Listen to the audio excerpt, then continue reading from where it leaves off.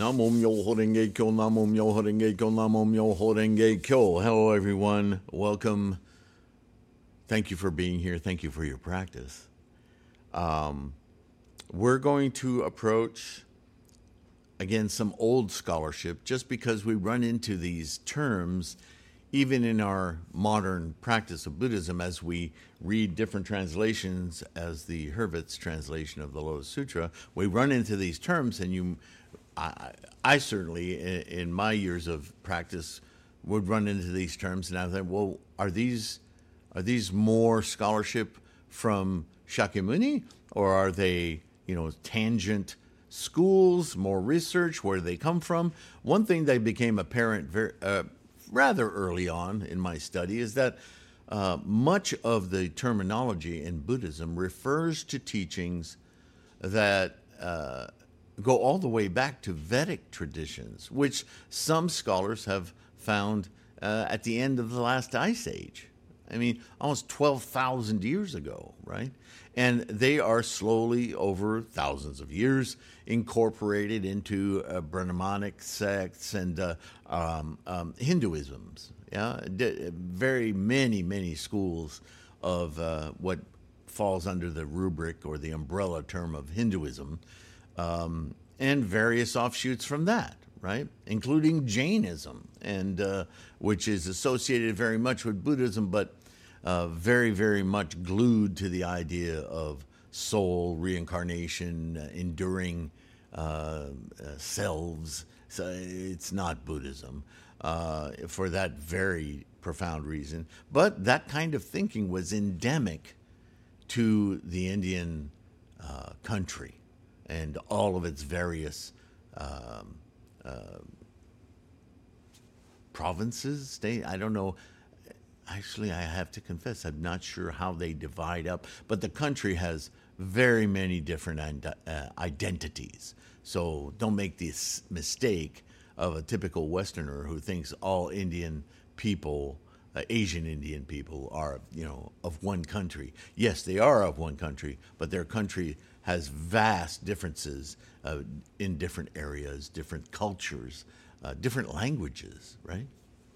So, all of that is to say that when we use the term Agama Sutras, we are talking about teachings or sutras that span a huge swath of time, and they're not strictly Buddhist, but they were incorporated into Buddhism, much as I was about to say, many words in Buddhism were quite revolutionary in Shakyamuni's day, because he either modified their meaning or expanded their meaning or outright controverted their meaning. Like we've talked about karma before as something that was really put upon you, like a destiny that was given to you by the elders, like they knew.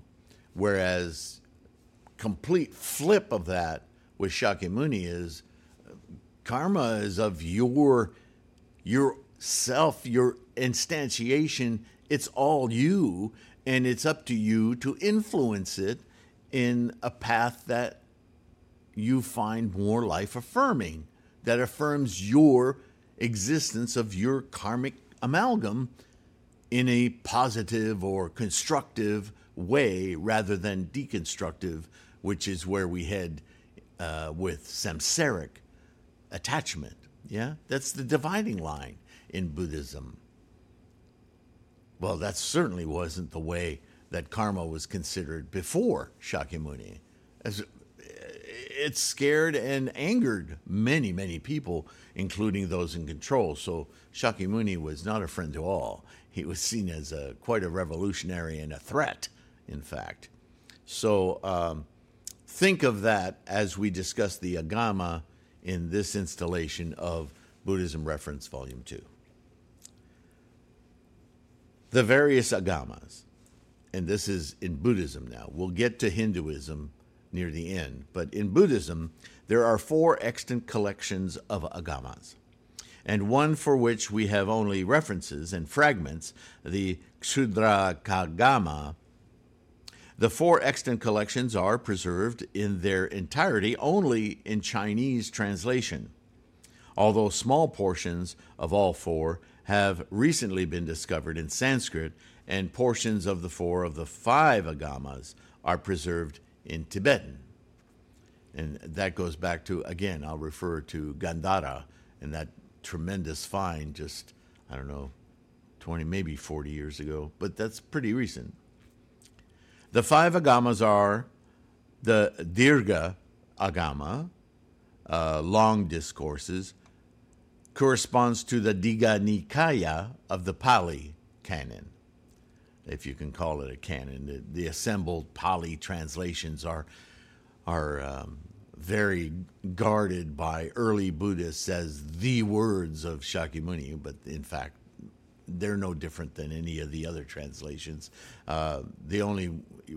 If you wanted to go back in a time machine and talk to Ananda or other monks who were alive at the time of Shakyamuni or directly thereafter, you would be hearing their memorization of the words of Shakyamuni, because it was an oral tradition, right? And the closer you get to the source, the more reliable you could understand those memorizations to be. But the actual writing down of those memorizations and any scholarship around them didn't happen until hundreds of years later. So those of you who think the Pali Canon was written by Shakyamuni, get over yourselves. That just didn't happen, okay? A complete version of the Dirgha Agama of the Dharmaguptaka school was done by Buddhayasas and Zhu Funyan in the late Qin dynasty, dated to 413 CE. So this is a full 1,000 years after the extinction of Shakyamuni. It contains 30 sutras in contrast to the 34 suttas of the Theravadan Digha Nikaya. A very substantial portion of the Sarvastavadin Dirgha Agama survives in Sanskrit, and portions survive in Tibetan translation. So it gives you an idea how Buddhism moved around, and these are specifically Agamas within the Buddhist scholarship. We haven't gone beyond that yet. The Madhyama Agama, the middle-length discourses, corresponds to the Madhyama Nikaya of the Pali Canon. A complete translation of a Madhyama Agama of the Sarvastivada school was done by Samgadeva in the Eastern Jin dynasty in 397 to 398 CE.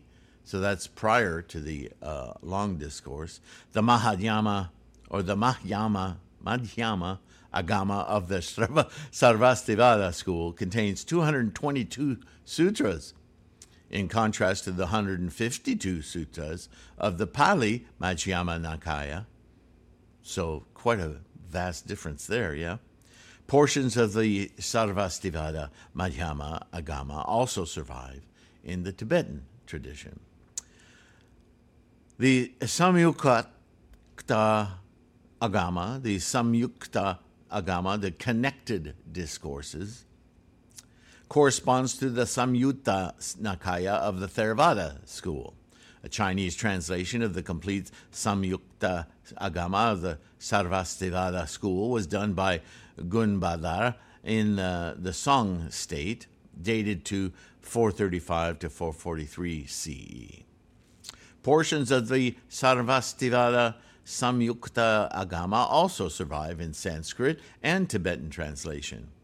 In 2014, the collation and annotation of Samyukta Agama, Chinese version, written by Wang Jingwei and Jin Hui, was published in China. There is also an incomplete Chinese translation of the Samyukta Agama, Taisho 100, of the Kashyapya school by an unknown translator from around the 3 Jin period, 352 to 431 CE. That's a wide berth. A comparison of the Sarvastivadin, Kashyapya, and Theravadan texts reveals a considerable consistency of content, although each recension contains text not found in the others. Interesting. The Ekottara Agama, our numbered discourses, corresponds to the Aguttara Nikaya of the Theravada school. A complete version of the Ekottara Agama was translated by Dharmanandi of the Fu Chin state and edited by Gautama Shamgavdeva in 397 to 398 CE. So within a 100-year period, a lot of this was translated into Chinese, yeah? Some believe that it came from the Sarvastivada school, but more recently, the Mahasamgika, there they are again, branch has been proposed as well. According to A.K. Warder, the Ekottara Agama references 250 Pratmoksa rules for monks, which agrees only with the Dharmagupta Vinaya, which is also located in the Chinese Buddhist canon. He also views some of the doctrine as contradicting tenets of the Mahasamgika school, and states that they agree with the Dharmaguptaka views currently known. He therefore concludes that the extant Ekottara Agama is that of the Dharmaguptaka school. Of the four agamas of the Sanskritic Sutra Pitaka in the Chinese Buddhist canon, it is the one which differs most from the Theravadan version. The Ekottara Agama contains variants of such standard teachings as the Noble Eightfold Path. According to Kyon, there is considerable disparity between the Pali and the Chinese versions, with more than 2/3 of the sutras found in one but not the other compilation, which suggests that much of this portion of the Sutra Pitaka was not formed until a fairly late date. So inclusions of schools wanting to see their idea of precepts and behaviors and so forth inculcated into what falls under this rubric of the Agama, right? There's quite a similarity between this and what we spoke of in the last video on the Abhidharma, isn't there? The Ksudraka Agama, the minor collection, corresponds to the Kudaka Nikaya and existed in some schools. The Dharmagupta, in particular, had a Ksudraka Agama. The Chinese translation of the Dharmaguptaka Vinaya provides a table of contents for the Dharmaguptaka recension of the Ksudraka Agama, and fragments in Gandhari appear to have been found. Items from this Agama also survive in Tibetan and Chinese translation, 14 texts in the latter case. Some schools, notably the Sarvastivada, recognized only 4 Agamas. They had a Ksudraka, which they did not consider to be an Agama. Others, including even the Dharmaguptaka, according to some contemporary scholars, preferred to term it as a Ksudraka Pitaka. As with its Pali counterpart, the Ksudraka Agama appears to have been a miscellany and was perhaps never definitely established among many early schools. So some errant scholarship of Buddhism. Now, let's talk about Agama Sutras in Hinduism. The Agamas, are a collection of several tantric literature and scriptures of Hindu schools. The term literally means tradition or that which has come down, and the Agama texts describe cosmology, epistemology, philosophical doctrines, precepts on meditation and practices, 4 kinds of yoga, mantras, temple construction, deity worship, and ways to attain sixfold desires. These canonical texts are in Tamil and Sanskrit.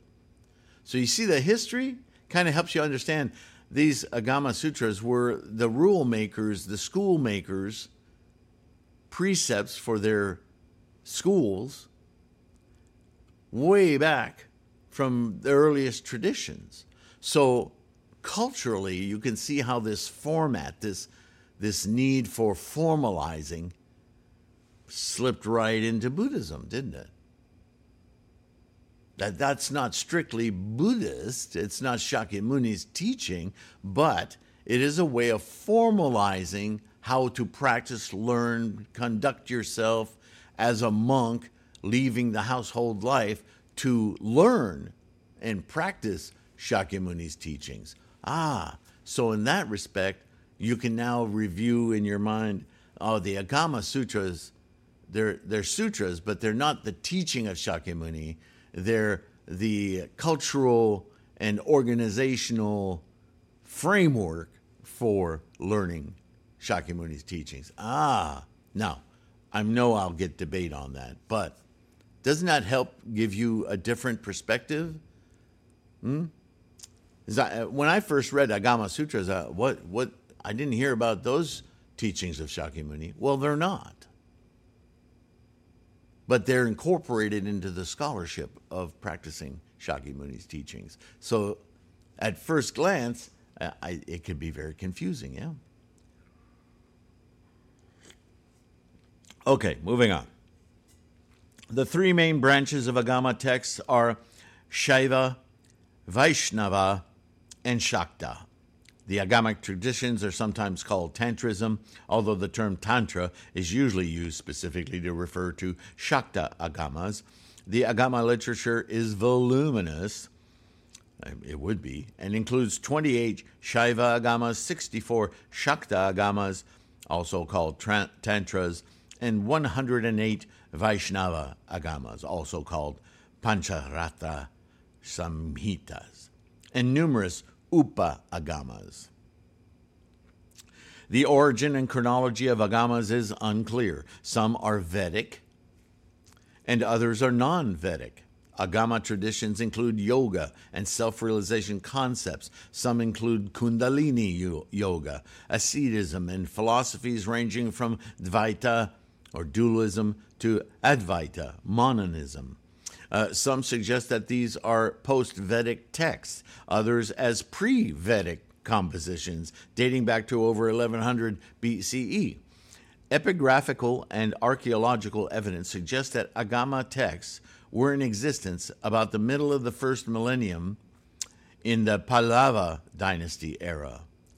Scholars note that some passages in the Hindu Agama text appear to repudiate the authority of the Vedas, while other passages assert that their precepts reveal the true spirit of the Vedas. The Agama's literary genre may also be found in Shramanic traditions, i.e. Buddhist, Jaina, and so on. Bali Hindu tradition is officially called Agama Hindu Dharma in Indonesia. So that's really all you need to know about Agamas. You can, again, do a deep dive for yourself on that.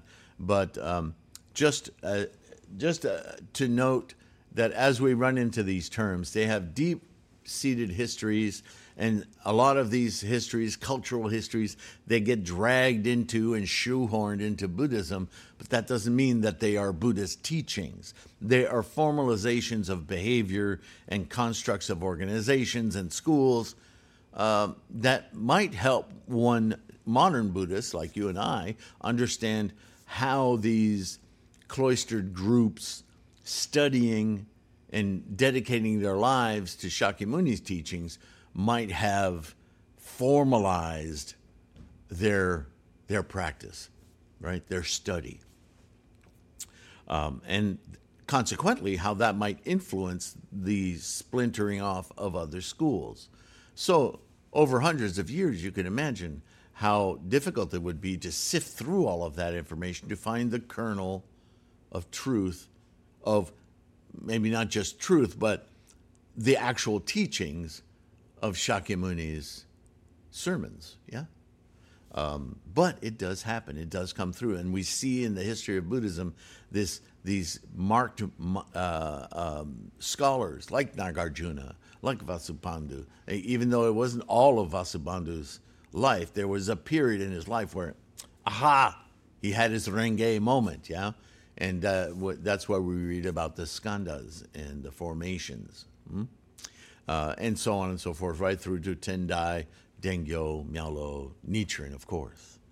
So don't get too distracted by these other terms, but I think it can be helpful, not for all, but for some of us who love to question things and, we get little kernels of doubt.